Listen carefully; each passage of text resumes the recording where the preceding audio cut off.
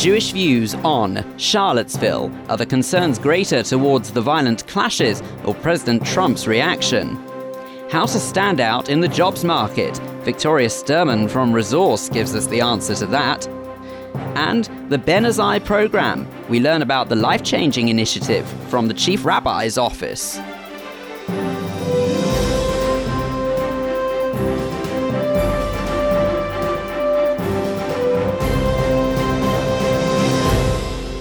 But first, with a roundup of the Jewish news from the past week, I'm Phil Dave.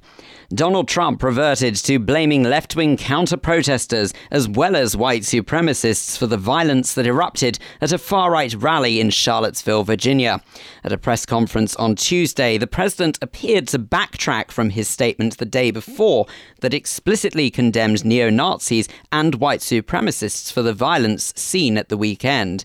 Former Ku Klux Klan leader David Duke thanked the president on Twitter for his honesty and courage to tell the truth.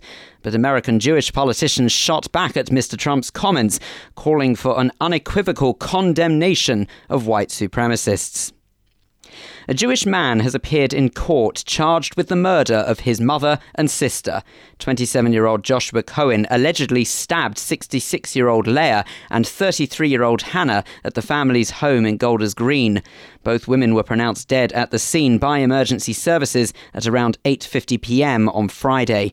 His trial has been set for the 5th of February next year, with a plea and preparation hearing at the beginning of November. Mr. Cohen was not present in court, no application for bail was made, and he was remanded in custody. The manager of a hotel in Switzerland said she was wrong to post signs instructing Jewish guests to shower before entering the pool and to access the refrigerator at set times.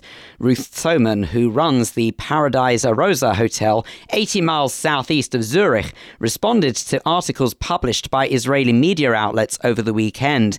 Ms. Thoman said she has nothing against Jews and also claims that she may have selected the wrong words. The signs have since been removed.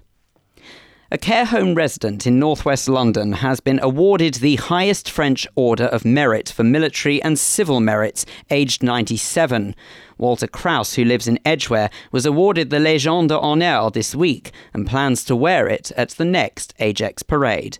Mr. Krauss was born in Vienna in 1919 but escaped following the Anschluss. He said he was touched to receive the award, but added he thinks of those who didn't come back.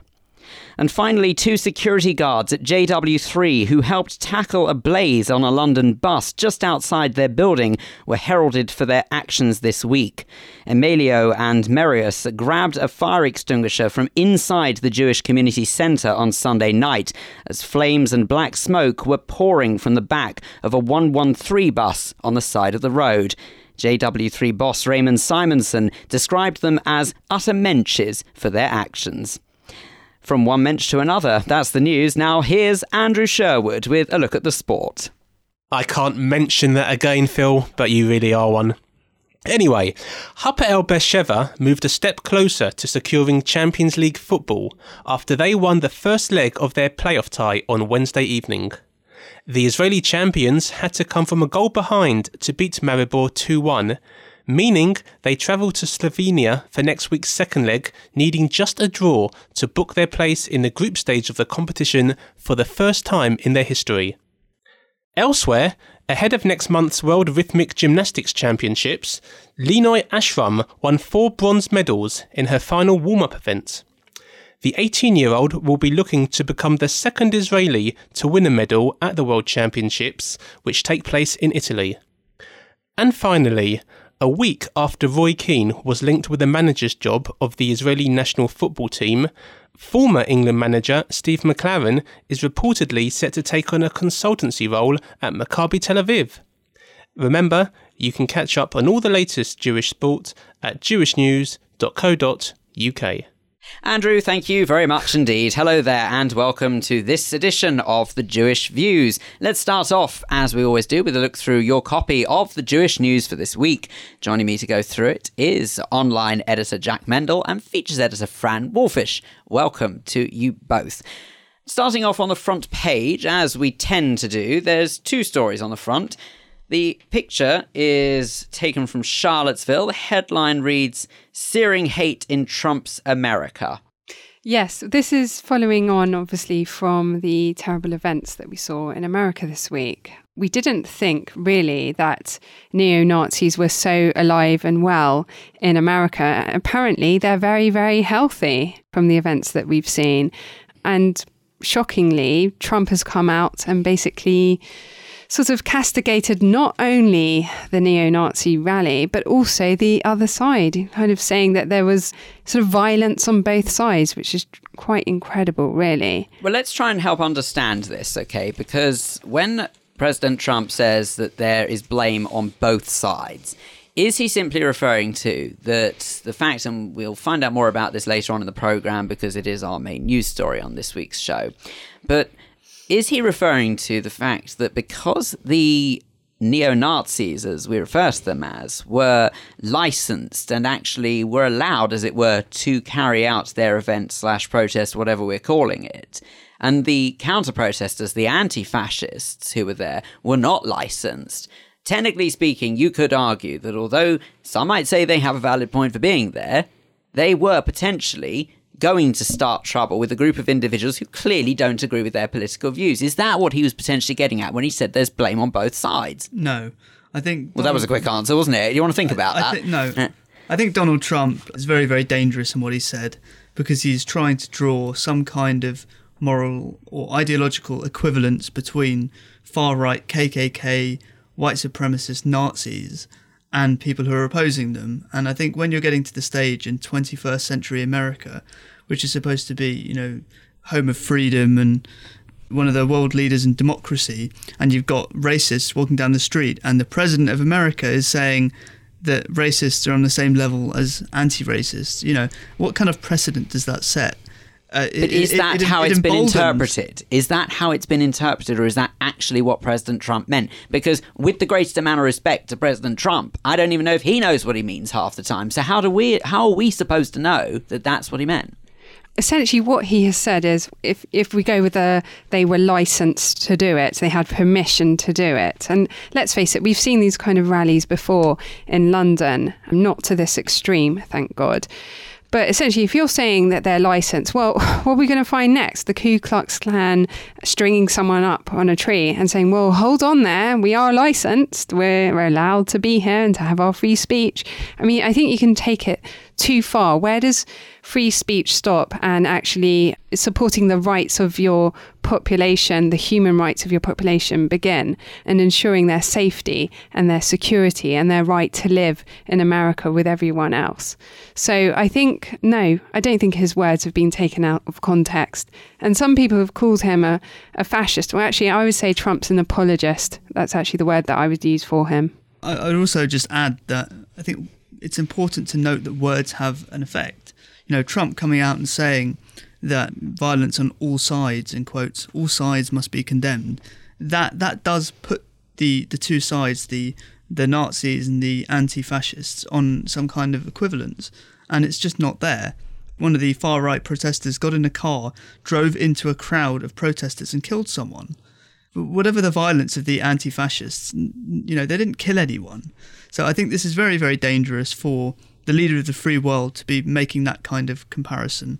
And I think it's right that even people in his own party have come out and condemned him and said that there's no place in America for white supremacy.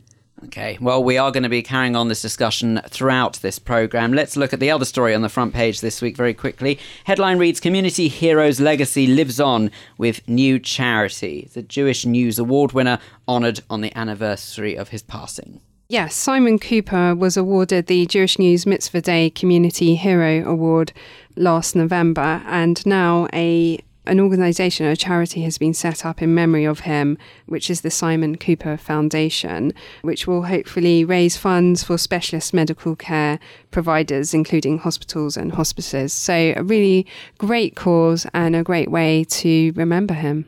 It is, absolutely. And in fact, actually, it's at this stage that I'll declare, and I've said it before on this programme, that I did know Simon relatively well.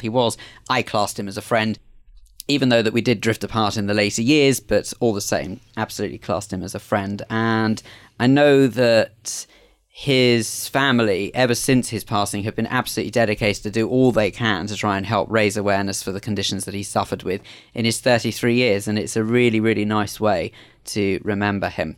Okay, let's have a look at some of the other stories that are making the paper this week. And this is something that has actually featured quite a lot in the paper over the last year, and is, of course, the relationship between the Union of Jewish Students and the National Union of Students. But it looks as if things might finally be looking up. Yes, in the last year, Jewish students have not had the best of times on campus. The previous National Union of Students president, Malia Bouattia, was defeated a couple of months ago, and the new president, Shakira Martin, recently met with the Union of Jewish Students, and they said that they had a positive meeting and that they're now back on the same page. So for all of you who are getting your A-level results and you're heading to university in September, hopefully you'll have less to worry about. Well, here's hoping. I mean, I think that the thing that was the most telling was that Malia Bouattia, who was, as you've mentioned, defeated recently as the former president of the NUS, she used her closing speech at the very end to chant Free, Free Palestine. So I think that that should give listeners a rough idea of what they were up against in the last year. So hopefully less challenging times lie ahead. Okay, let's have a look at an extraordinary individual. The oldest man has died aged 113. Yes, quite incredible, isn't it? Yisrael Crystal died just 1 month before his 114th birthday, so he almost got to 114 years, which for most of us would seem absolutely beyond expected human life years. But he managed to get to 113. In fact, when he turned 113 last year, he actually celebrated his bar mitzvah. Almost a century after he was supposed to. He actually missed his bar mitzvah because of the First World War. It's incredible that he lived through to see that celebration. I would have loved to have been there for that with his bar mitzvah. Could you imagine that maybe his bar mitzvah speech would be, well, now that I finally have grown up, or now that I've finally become a man at the age of 112. I don't think that there'll be many people who could claim that, actually, that a century after they were supposed to have had their bar mitzvah, that they actually did have it. I think that in itself must be pretty much a record. Yes, it's an incredible story. He survived 2 world wars. He's had grandchildren and great-grandchildren. It's a really heartwarming story, and he's a real inspiration. Truly is. And also, I think the fact that he must have seen so much in his lifetime that people could only imagine, especially in this day and age where we're now getting further and further away from the world wars. And of course, all of us who are lucky enough to have been born into a generation of relative peace, I suppose you could say, relative, not complete, we just wouldn't have a clue with some of the sights that he's witnessed over the years. And it really makes you stop and think that actually we are slowly but surely completely losing that generation. Yeah, we absolutely are. And I think that's why we have to appreciate anyone that we know of that generation. And we have to record their memories for posterity so that not only we learn from that, but also our children and future generations. Absolutely. Thank you both very much indeed. That's, I'm afraid, we'll have to leave it for a look at the paper this week. Don't forget you can pick up your copy of the Jewish News every Thursday across London, or you can always read the e-version online at jewishnews.co.uk. As you've been hearing, Donald Trump reverted to blaming left-wing counter-protesters as well as white supremacists for the violence that erupted at a far-right rally in Charlottesville, Virginia. At a press conference on Tuesday, the president appeared to backtrack from his statement the day before that explicitly condemned neo-Nazis and white supremacists for the violence seen at the weekend. Well, someone who was in Charlottesville when all of this kicked off was Rabbi Liz Goldstein, who I spoke to earlier in the week. I started by asking her to tell us what it was that she witnessed. I went down in conjunction with a group of other clergy, but because of a sort of probationary period from a different political arrest, I wasn't comfortable taking part in the direct action that the other clergy were. So I set off with a few other friends from a group called If Not Now, other young Jews, to bring water and snacks to the protesters around the city. Protesters in which sense, sorry? One can only assume you mean the anti-fascist protesters as opposed to the... Yes. Okay. Right, because technically the fascists were there with a permit So they were, whatever, their rally was the official thing, and the anti-fascists were the so-called protesters. So when we first got there, the rally wasn't supposed to begin. The Unite the Right rally wasn't supposed to begin until 12. But as you, I'm sure, have seen in the news and the pictures, they got started Friday night, actually, and had already, when I arrived in Charlottesville around 10:30, Emancipation Park was already quite full, and there was a huge presence of the anti-fascist protesters surrounding the park. Because the crowd of protesters was so big, it was a little hard to see who exactly was in the park, but I could clearly make out Confederate flags, Nazi flags, Identity Europa flags. A friend mentioned that she could see a Kekistan flag, which is a concept I'm vaguely familiar with from the internet, but I wouldn't know what that flag looked like. So it really was a wide range of this so-called alt-right that comes from, you know, the deep, dark corners of the internet, and real live white nationalists, neo-Nazis, KKK members, things like that. Do you mind if I ask you, why was it so important to you to be there? You mentioned right at the start of this that despite being in a sort of probation period following a previous protest, that you still felt it was important to be there. Why was that the case? Well, this is the first rally of this kind that I've ever seen. And to be this bold in white supremacy is really unnerving to me. I won't say shocking, because we've seen it mounting and it's always been there. This current of white supremacy in America has never died down the way some people want to think it has, but it hasn't been this bold in my lifetime. And so to see that people were gathering like this was frightening to me. And, you know, as a rabbi, as a spiritual person, as a Jew who cares about social justice, who cares about equality, who cares about, you know, my friends who are people of color, who cares about my family's history, I just couldn't not be in support of my friends who could really counteract some of this hate, even if I felt like I wasn't in a position to be a part of the direct actions. I wanted to be there and be supportive as best I could. And I feel like I did do that. I mean, the water, it was a very hot day. The Unite the Right rally had their own sort of homemade or whatever tear gas canisters. I'm not sure how a not police officer gets their hands on something like that, but they were tossing them from the park into the crowd of protesters. So our people really were in great need of that kind of physical support, to have constant water being run out to them, having someone bring them back to the church when they needed some sanctuary, things like that. So I am glad that I went and filled the role that I did.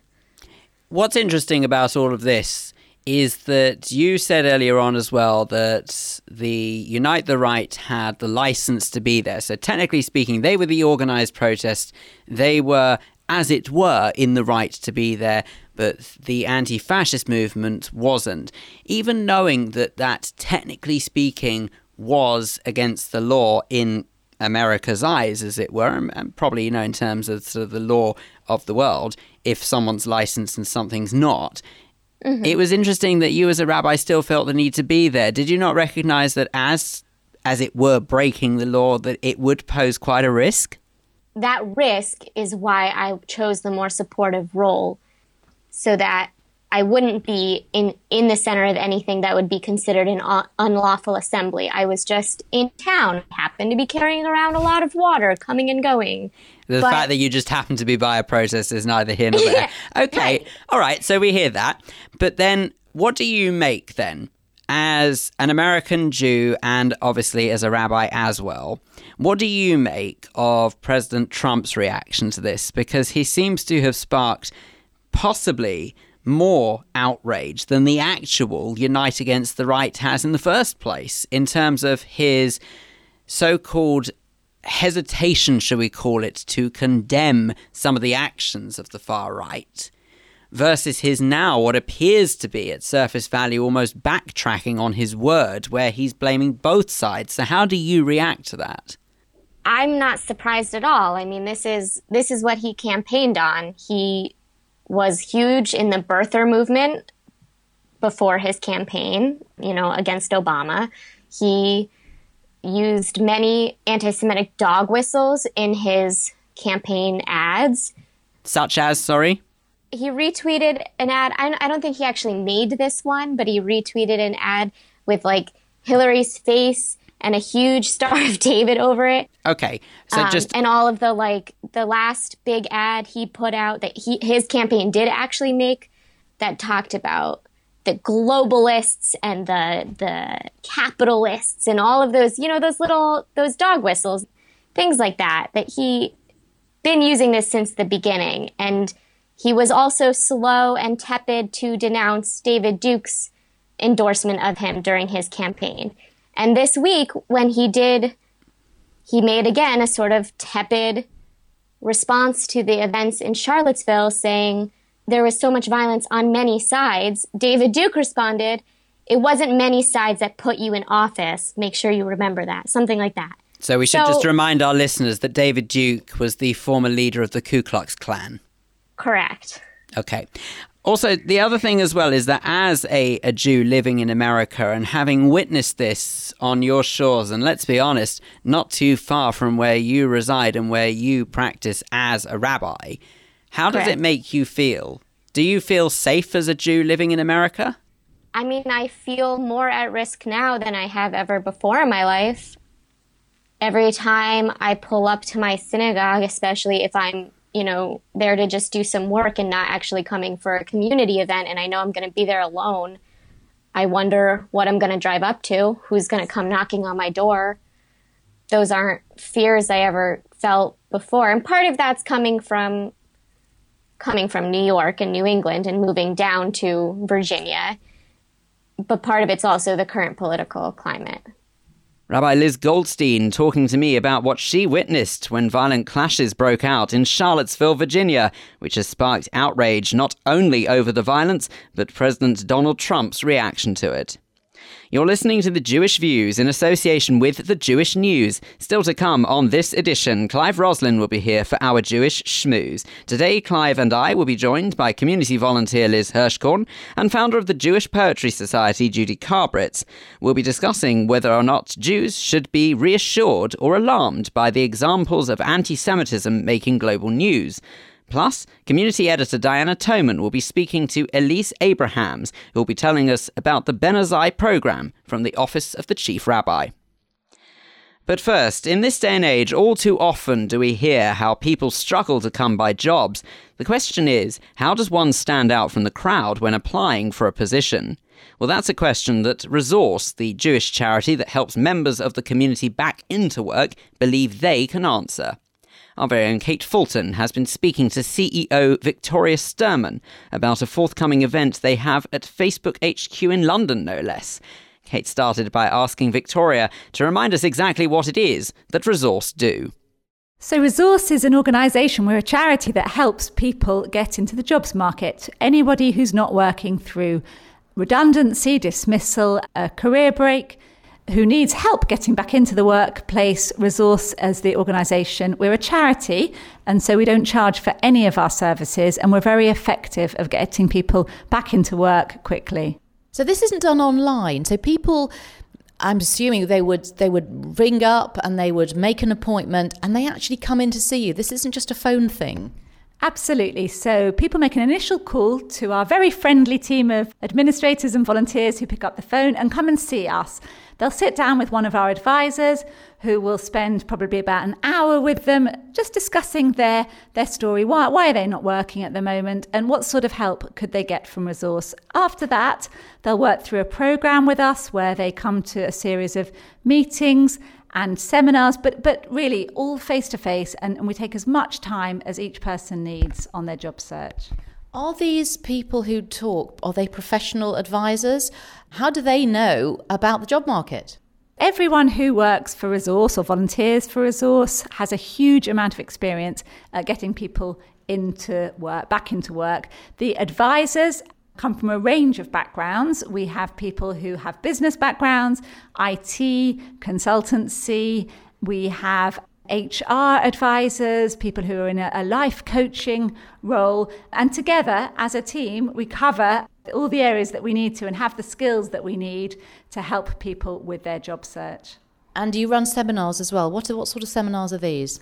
Yes, so alongside the work that the advisors will do with the individual, we run a series of workshops and seminars that are all relevant to people needing to get back into the jobs market. So there are 12 different workshops and seminars, ranging from our flagship 2-day one, which is called Tools and Techniques for Today's Job Market. A bit of a mouthful, but really it's a very comprehensive introduction to everything you need to know about being successful in today's job market.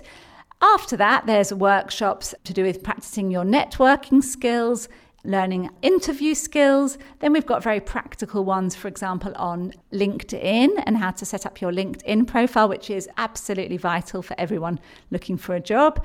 We have seminars on competencies and how to really make your job application stand out, communication and presentation skills, and several others. I want to talk in a minute about your event, but can you think of any fabulous success stories that you've had? I mean, you must have had a lot of people, maybe numbers of people that you've helped. And Resources have been going 25 years, actually. In that time, we think we've helped over 12,000, possibly many more people. And the range is absolutely enormous. So we're helping people who have newly arrived in the UK and have absolutely no one to turn to and no one to help them get a job. We're helping people who've had a career break. And in fact, someone who came to us not long ago had not worked for 19 years, having had 4 children.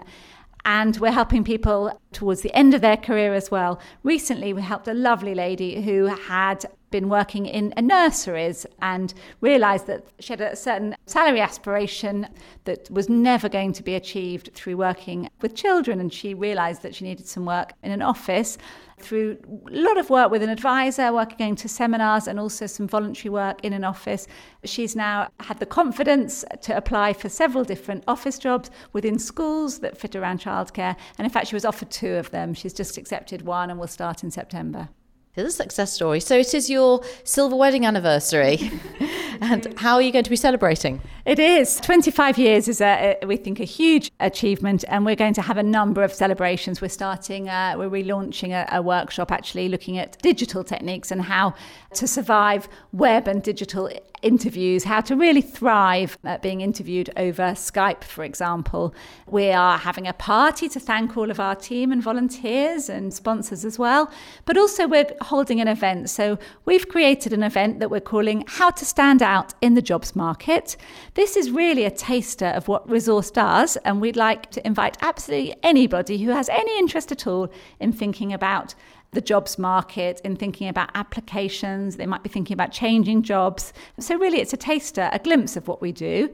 We've lined up some tremendous speakers, and in fact our keynote speaker is Professor Julia Hobsbawm, and she's the world's first professor in networking, so we're very honoured. I didn't even know that was an actual thing, a professor of networking. Just shows the importance of coming to these sort of seminars and meeting people.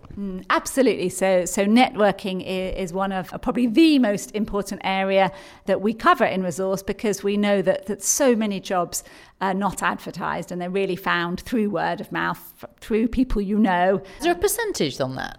So we think over 70% of jobs, and we've done some research and it seems to bear out, and some people say even higher percentage, and it could be up to 80% of jobs are found through some sort of networking.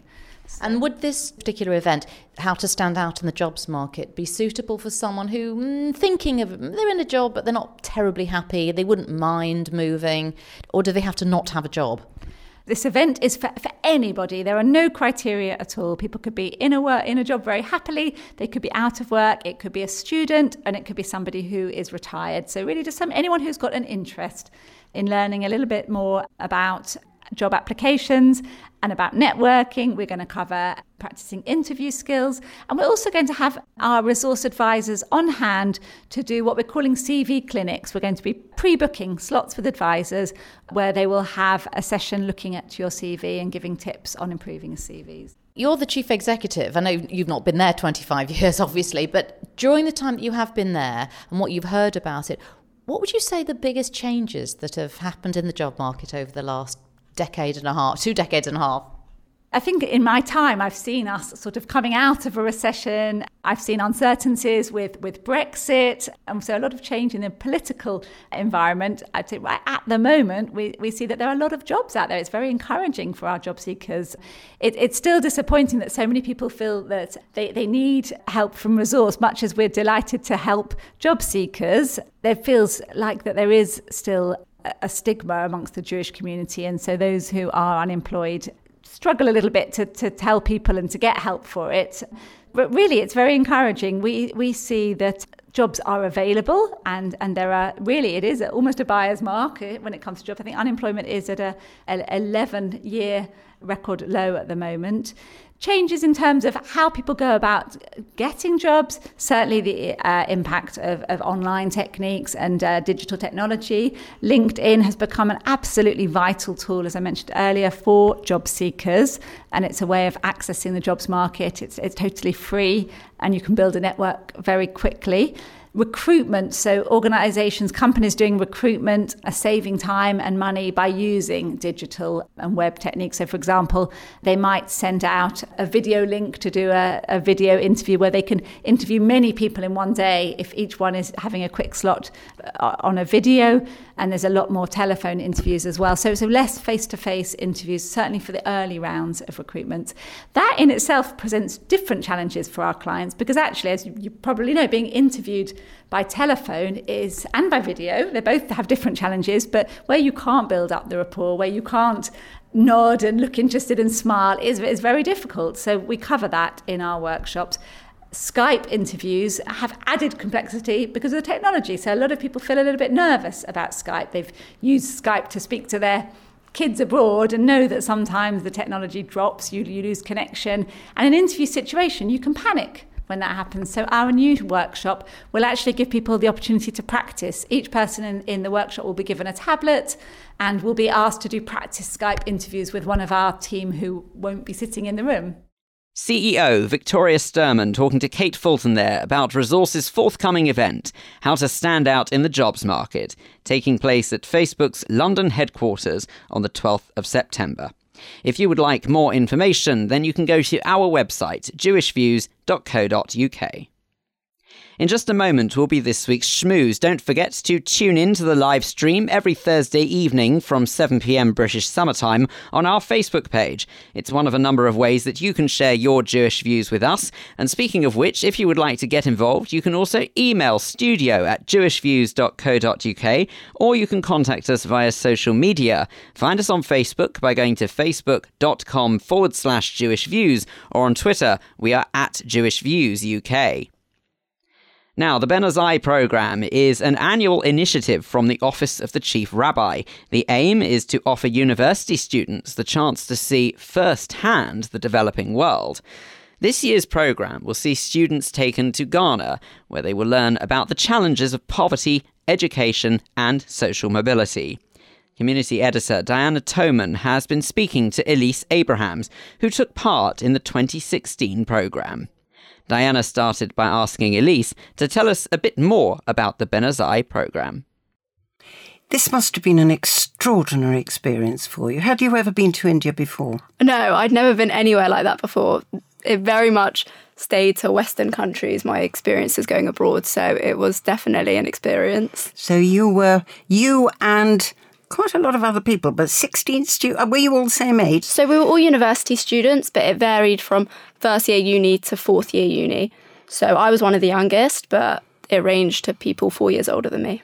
And you were all deposited, if I can put it like that, in the slums of Mumbai. Yes. That must have been a shock. No, it was. We didn't spend our whole time in the slum, like the whole week, but the time we did spend there was very interesting. What did you find struck you most about that sort of experience coming from your background? So for me, like, the biggest thing was actually the animals. So everyone said you kind of assume when you think of slums that there's going to be litter everywhere, there's going to be people on the streets. So I was kind of expecting that. But when I walked in, the first thing I saw was a giant pig that was humongous. That's a nice thing for a nice Jewish girl to see. And with about 5 piglets just surrounding it. And there's just wild animals surrounding the slums. So we saw water balls, pigs, dogs, loads of different kinds of animals just living with the humans. So for me, that's what struck me the most. And the thing that every time I think back to the slums, that's what I think of, that the humans are just living one-on-one with these wild animals. Are they actually tending the animals for food, or are they, I mean, these are not pets, I assume? No, definitely not pets. I don't even think for food. I think they're just scattered round, just there amongst the litter, amongst everything going on. They're feral. Yeah. Yes. What do you think you learnt from it, that experience? Because you were there for about a week, I gather? Yeah, altogether a week. I think one thing that really stuck out for me the most, and what I think that I would come back and learn from it, is obviously you know that there's a wider world out there and you know there's stuff going on elsewhere, but until you actually see it firsthand and see what the life that they're going through, it doesn't really hit you as much. From what I learned is that there very much is another world out there that we're so, I wouldn't say oblivious, but we're so naive as to the situations going on. So I learned very much to be aware of what's going on and to try and help in whatever way we can. I think that's the crucial word, isn't it? That we're not oblivious, but we're unaware. Yeah. Quite often.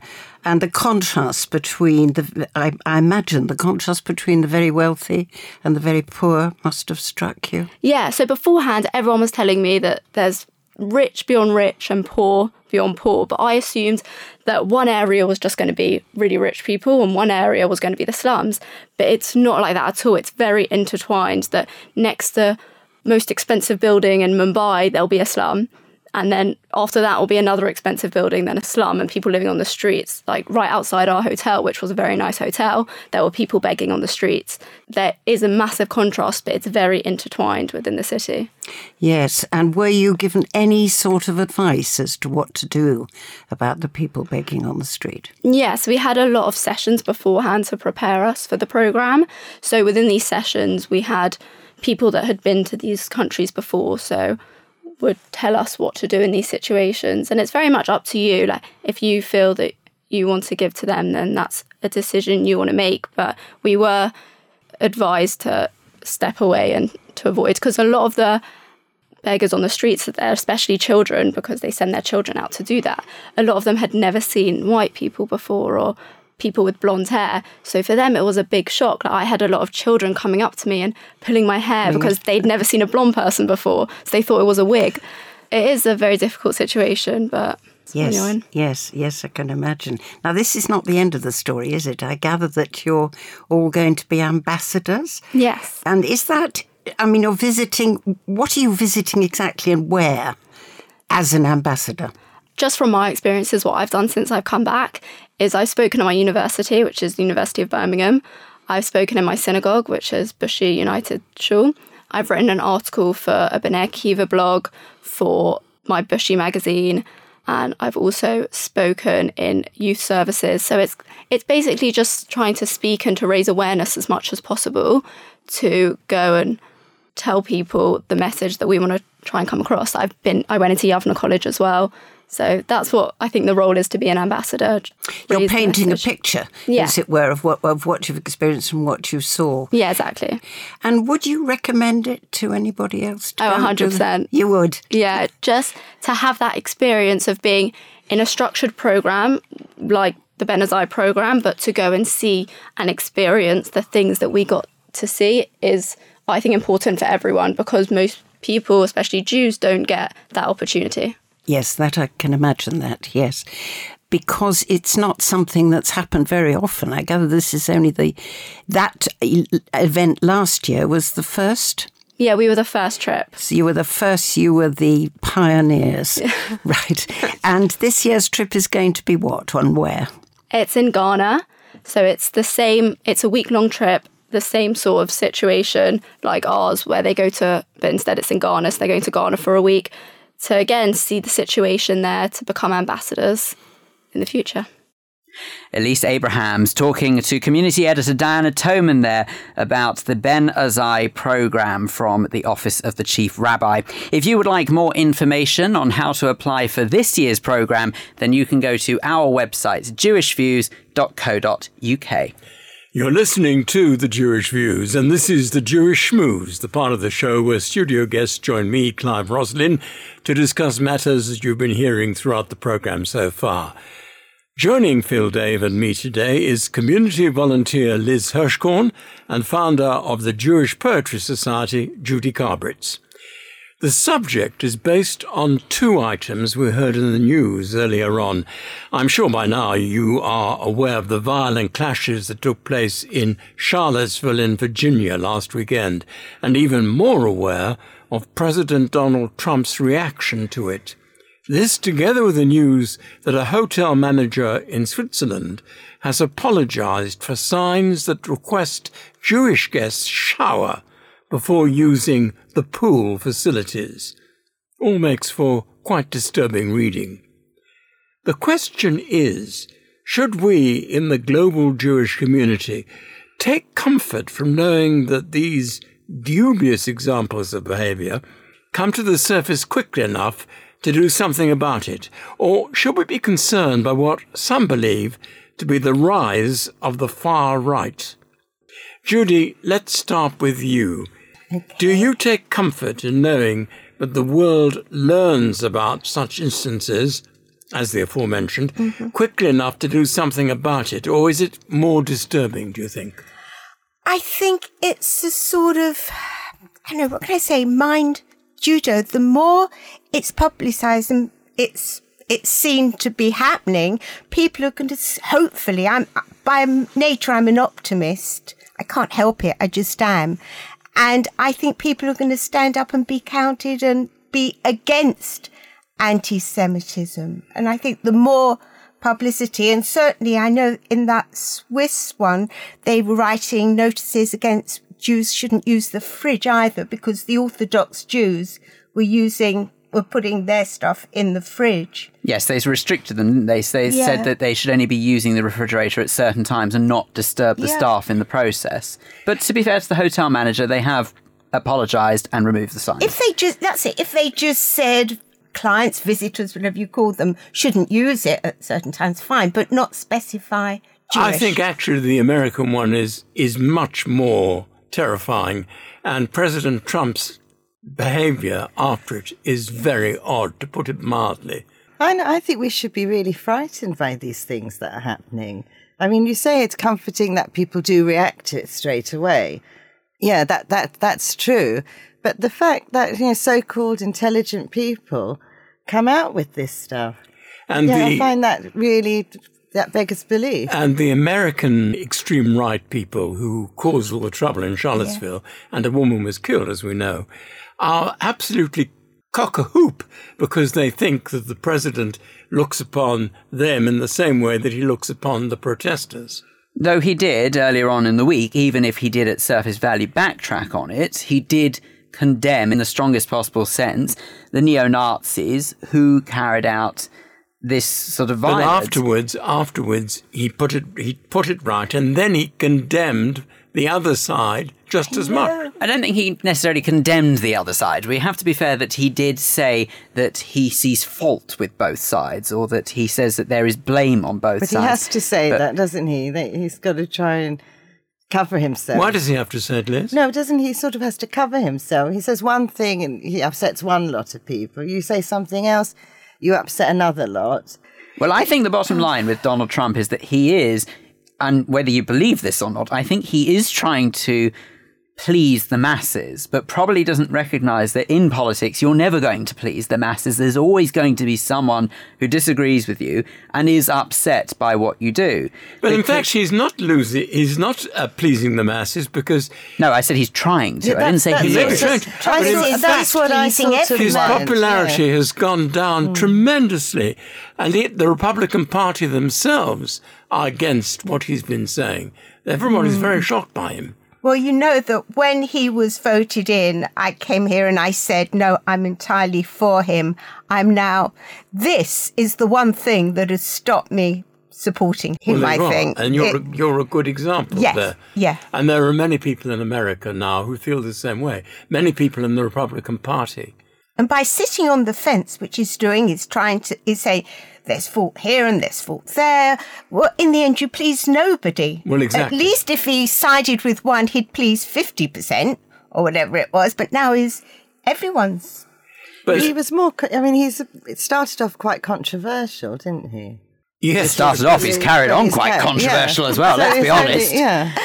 I think the truth is, though, and where the original point that we're making with the schmooze and the question that you asked, Clive, about should we take comfort from it, I personally feel that in a world where we live, where there is instant news now through the world of social media, whether that's Twitter, Facebook, or even the rolling news channels, I do believe we need to take some comfort in knowing that our news is served up pretty much as and when we get it. There almost isn't time for situations to escalate to such a degree that, say, would have been the case in the 1930s, because it doesn't mean that it can't happen and we need to be aware of it, but at least yes, we know about it. But that's such a good point, because even people have phones, not even the newspaper, everything is just at our fingertips. Well, everything the whole is time. instant. Is it absolutely instant? So that is a fantastic thing, really. Well, is it? I question that. I just wonder whether it's not, in a way, making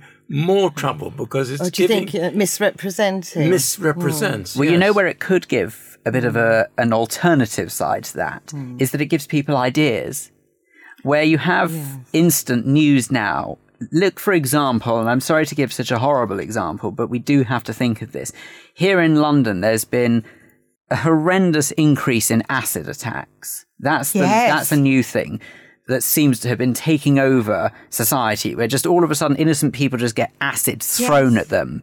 Now, as recently as a year ago, would anyone have even thought, on the scale that it is now, to throw acid in someone's face? It's just copycat, isn't it? That's It's the not problem. one person doing all of them. But originally, they'd say that about television programs, that if you watch a lot of violent TV, that encourages people to be more violent. Well, isn't that why the watershed was introduced? So there is things to counterbalance. So that is a good point that you've made. But the acid attacks, you're quite right, are the most frightening things because it's grown by such an extent. And it appears to be, in this case, most of the times, people who have acid thrown in their faces happen to be quite ordinary British Muslims. And again, it's hatred which is bringing it about. So there you go. That's my point exactly, that unfortunately this world of instant news could work in two ways. But as is the case with most situations, there's always good and bad in everything. And I feel that unfortunately in the instant news world, that is probably the bad side of things, that people can get ideas. And as you say, Judy, just almost copycat them. Yes, I get an email normally every couple of days from America, a Jewish one about Jewish news, mainly in America. Today, it was about a horrific incident that had happened in Golders Green Ferry. Yeah, because the young man who allegedly been accused of murdering his mother and his sister. Okay, but so fair enough then, that was an example of what you got in this email, in this instant news. So it's our stuff, and then we get America's stuff, they get our... But at the same time, so what are you suggesting, that sort of news should be kept under wraps, that we shouldn't know about it? No, but sometimes it's like Chinese whispers, though. It depends how it's reported, and then they re-report it, for want of a better word. But they're giving back our news. You're saying this. Isn't the awful truth that good news doesn't make news? Everything in the news has to be, to some degree, quite bad, something unpalatable. But that's what they say. I remember that is true, because I have worked in a BBC newsroom where when bad news comes, everybody gets extremely excited and says, "Oh, we got the I'm utterly ashamed to say that there is still truth in that statement. Well, yes. It's not that they get excited by what they've heard; they are excited as journalists that they can actually thrive on their work. Exactly, But it's a even good story. But then, wouldn't it be nice if at the end of the news they would have some little snippet that was more positive or and something nice. Turn off when that came on. Something, or say something nice at the but end. Then like again, a nice unfortunately, there are not many good things happening that make news. But there are good things happening. But you mean they're not? You just don't hear about it. That's the whole point. Well, they're not as interesting. They don't make news. They're not as interesting. No, they're not as interesting. See, equally in the same measure that if one was to hear about an interfaith initiative, just for argument's sake, to say that a synagogue and a mosque had some sort of event that they put on together, that wouldn't be as newsworthy as, say, one attacking the other. You're so right. And that's the problem. That is almost the issue. We're not encouraging, I believe anyway, and I'm not encouraged to have an opinion, but I believe that we as a society don't encourage decent, honest and good behaviour because all we are fed is constant bad news. But this has always been the case. Because there was a good news newspaper that was started, wasn't there? How big was it? And it didn't last more than a couple of issues. Well, there you go. That's the point I tried to make about... That's the point That's the point I was trying to make about in the BBC newsroom, because it's true about all journalistic stories. The bad stories are the good stories, if you see what I mean. Yes. They make the news. From a professional point of view. From a totally professional you want a nice, point juicy of view. story. So in that case, should we not be any more alarmed then than we already have been over the years by what we see as what could be deemed as the rise of the far right? The majority of people, because people are seeing this on the news all the time, the violence, and we all get worked up about it, especially if it's something to do with a Jewish topic or something. Do you think people are seeing so much of it? Do you think they get that worked up about it? Well, you mean they almost become desensitive? No, I think I've talked to a lot of people, Jewish, non-Jewish, for all sorts of people, who are absolutely shocked by the Trump story. But I can't help but feel, and correct me if I'm wrong here, but I can't help but feel that the majority of people are good. And I don't know if that's an ignorant thing to say or not. And the majority of people know the right and the wrong thing to do. And it's because of this minority, and hopefully it will remain a minority, that do once in a while misbehave, display signs of anti-Semitism or just anti-anything behaviour. Does it mean that we should be worried that this is the start of, say, another world war? Personally, I don't think so, but who knows? I hope that it is the minority and remains the minority. I hope you're right, but and I don't think you're being naive, because I do think basically the majority of people are good.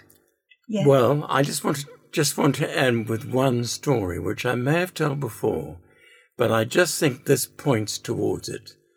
In the early 1930s, my father, as a young man, was visiting Germany. He discovered a Hitler rally, and he went out of interest to it. At the end of the rally, all the German people there started shouting, "Heil, Heil, Heil!" and putting up the Nazi salute. And my father found himself doing it. And suddenly he thought, oh my God, I'm a Jew, and I'm also shouting and screaming, Heil Hitler, Heil Hitler. And that's the point. That's the point. And that's what happens. And that's the frightening thing. And at that point, I think we'll leave it. And I leave you all to think about that. My thanks to our guests, community volunteer Liz Hirschkorn and founder of the Jewish Poetry Society, Judy Carbritz. Please do feel free to share your Jewish views with us, and you can email studio@jewishviews.co.uk, or you can contact us via social media. Find us on Facebook by going to facebook.com/jewishviews, or on Twitter we are @JewishViewsUK. Time now for our rabbinic thought for the week, and this time it comes from Rabbi Aaron Goldstein from Northwood and Pinner Liberal Synagogue. Ivdu et Adonai b'simcha, serve the Eternal One with gladness. Bo lefanav birnana, come before God with joyous songs. It was in the week and Friday afternoon preceding Tisha B'Av that my family and I were experiencing aspects of Jewish Portugal. First, a visit to the Kadori Mekor Chaim synagogue, the largest shul in Sepharad, that boasts 200 members from 21 countries. From a regular minyan to mikveh and kosher store to kids' cheder, this is a thriving community.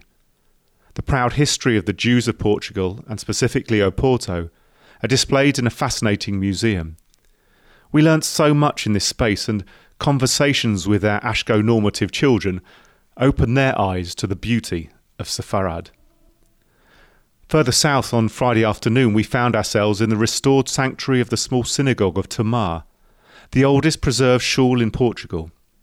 Built in the mid-15th century, the Inquisition led to the demise of the Jewish community and the building, it being used variously as a prison, Christian chapel, a barn, a common cellar and a grocery warehouse.